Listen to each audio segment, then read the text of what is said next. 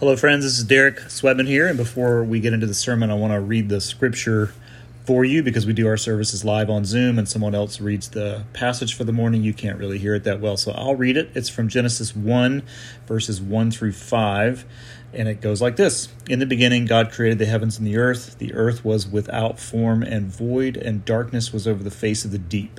And the Spirit of God was hovering over the face of the waters. And God said, "Let there be light," and there was light. And God saw that the light was good, and God separated the light from the darkness. God called the light day, and the darkness he called night. And it was evening, and it was morning, the first day. So that is our text for this morning, the first Sunday after the Epiphany. And also, I do a couple of stories at the very beginning of the sermon. You won't be able to see the props, but one of them is this amazing Lego X-Wing fighter that my daughter built, and another is some pictures from a slideshow. But hopefully you'll be able to connect the dots. But otherwise, enjoy the sermon, and we'll see you next week. Grace and peace.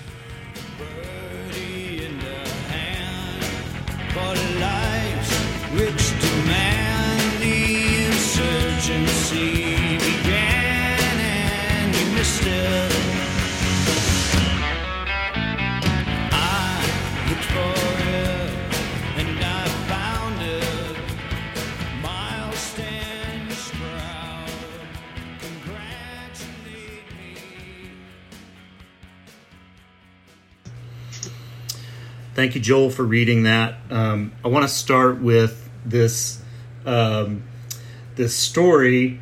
Well, not really a story, but this experience we had over Christmas. One of the things my son wanted to get my daughter, his sister, was a Lego set. And we're all Star Wars fans around here, especially the kids.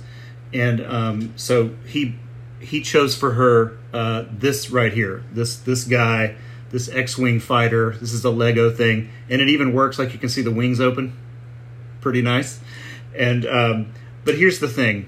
It when it came out of the box, it was just a pile of hundreds of little pieces, and she dumped them onto the floor, and she had the book open, the instruction book, and she just started to build it. Now, if you gave me this as a gift, it would still be a pile of Legos, because I don't build things very well. But just watching her in the matter of like 30 minutes just put this together, and again, it works. Like, we're not talking about like it's duct taped together. This thing is a functioning X-Wing fighter, which I'll steal and put in my office.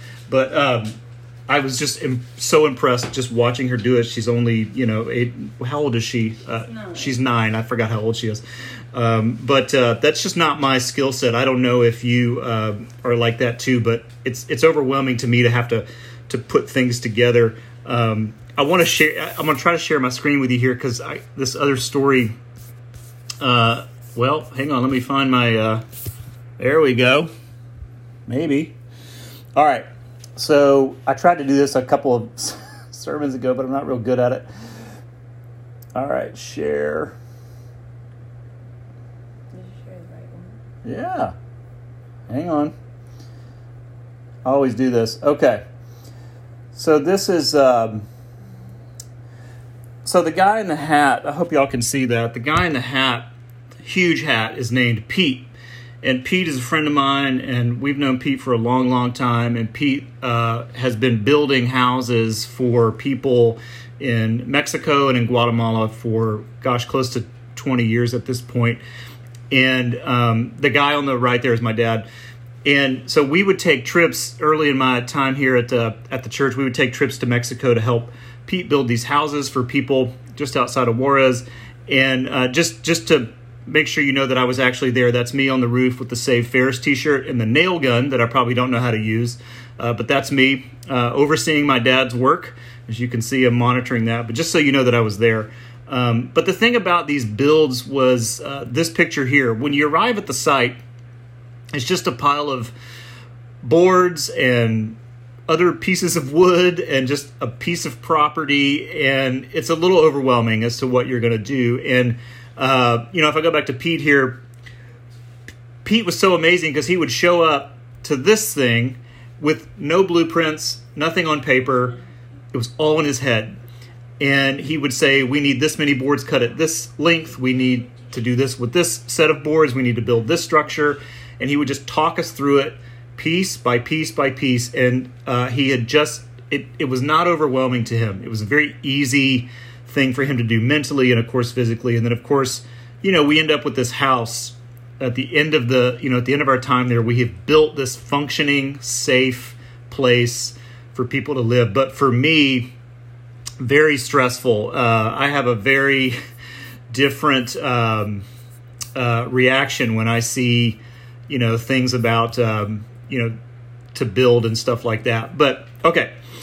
My response to a task like putting something together, be it a Lego thing or something from IKEA or a house in Mexico, is stress and fear, because I don't want to get it wrong. I'm not good at putting things together.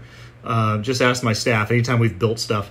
I always have leftover parts from IKEA. Anybody like that? I always just have leftover pieces in Ziploc bags thinking we'll need them later when they fall apart. But people who can look at a pile of parts and then put it together piece by piece and with patience, they are very, very impressive to me. And again, watching my daughter sit quietly on the floor for an hour while she turns a pile of Legos into something, it was just something I envy.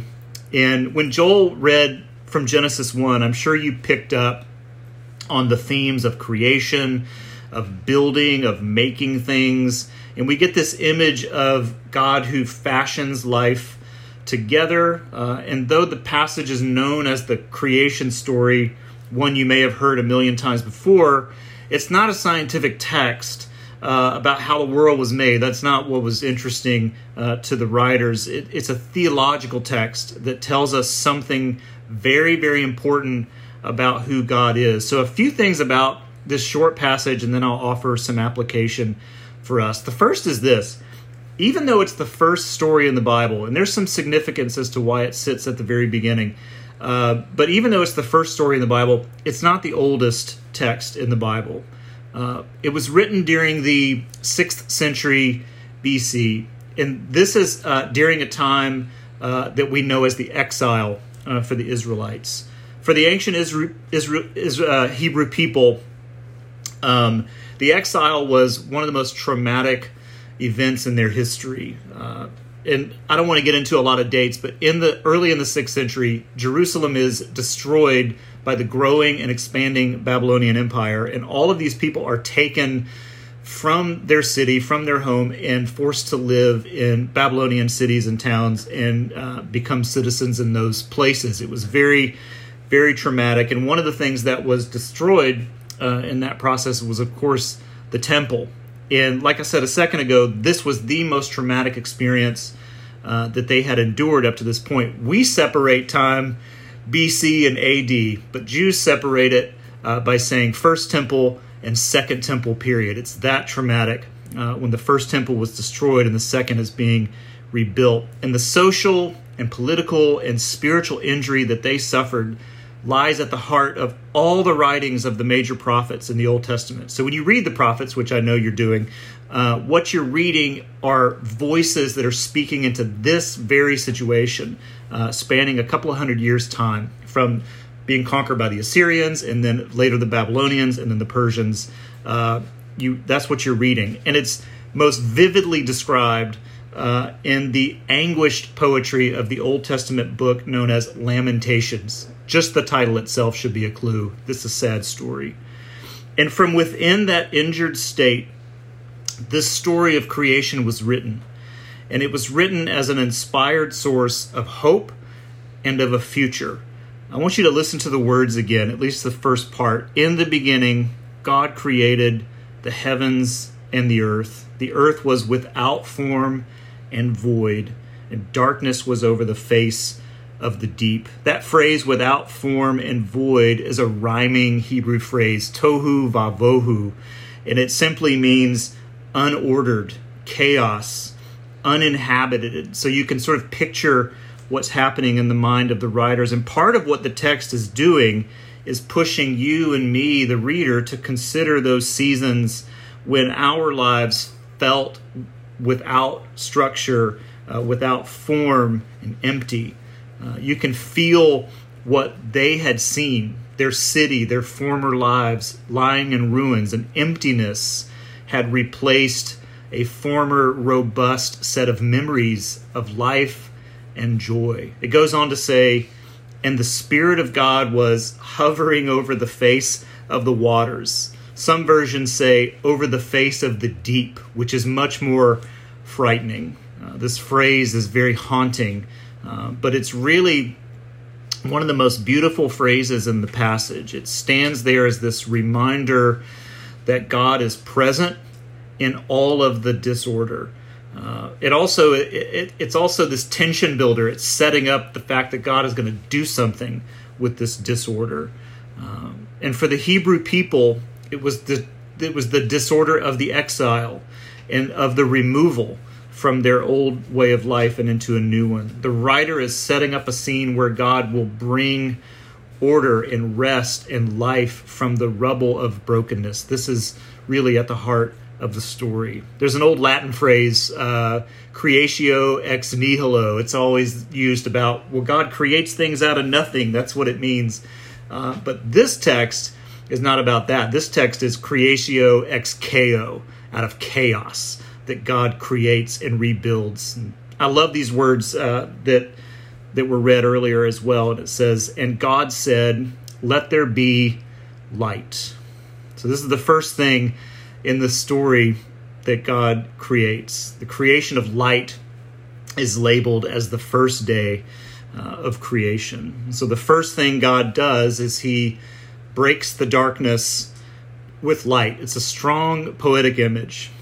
In the road to healing, and this is what the writer is getting at, the road to healing and reconstruction, it begins with light. It begins with being able to see. Day one and its light is the promise of a hope and of life. It's a promise of orientation, of safe ground.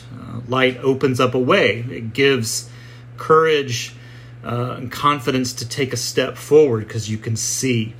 And so, and most importantly, that God would be the light by which we are guided through life. And so the creation of light on the first day is so symbolic of just being able to move forward, to wake up and to see what's ahead of us again.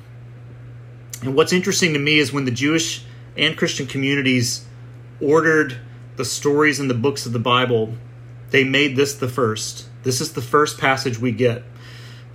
This is the first story we read when we open the Bible. No matter whether you're Jewish or Christian, this is it. And that's a risk because, again, at least in the West, it's been over the last 150 years since Darwin wrote his book, Christians have felt the need to make this a scientific text. Before that, no one ever saw it that way. They saw it more for what it was.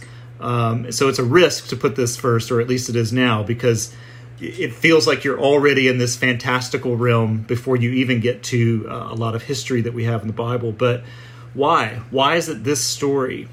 Well, it is a passage in its fullness, if you read the whole thing, that tells the story of God's presence in chaos and God's willingness to rebuild our world and our lives when things have broken. And it's a day by day by day process.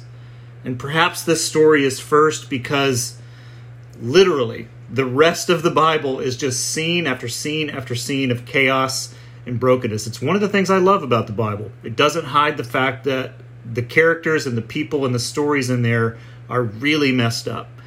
And there's no way to walk through or around the chaos and the brokenness that exists in the stories of the people in the Bible, of people just getting it wrong and falling apart and causing great pain in the world. It doesn't hide that. I like it. There's no airbrushed sense of perfection about the Bible. It's very grungy and dirty and earthy when we get into the stories. And this story functions as a reminder to take with us of how God can and will act as a rebuilder of life when things fall apart. It's a founding document for how we work through our days.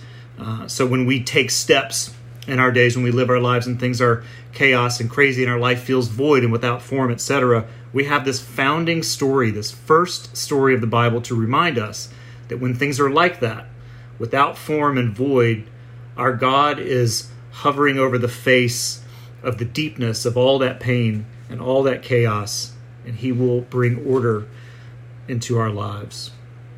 And I would say that our world right now looks like a pile of Legos, at least to me, and it's very stressful.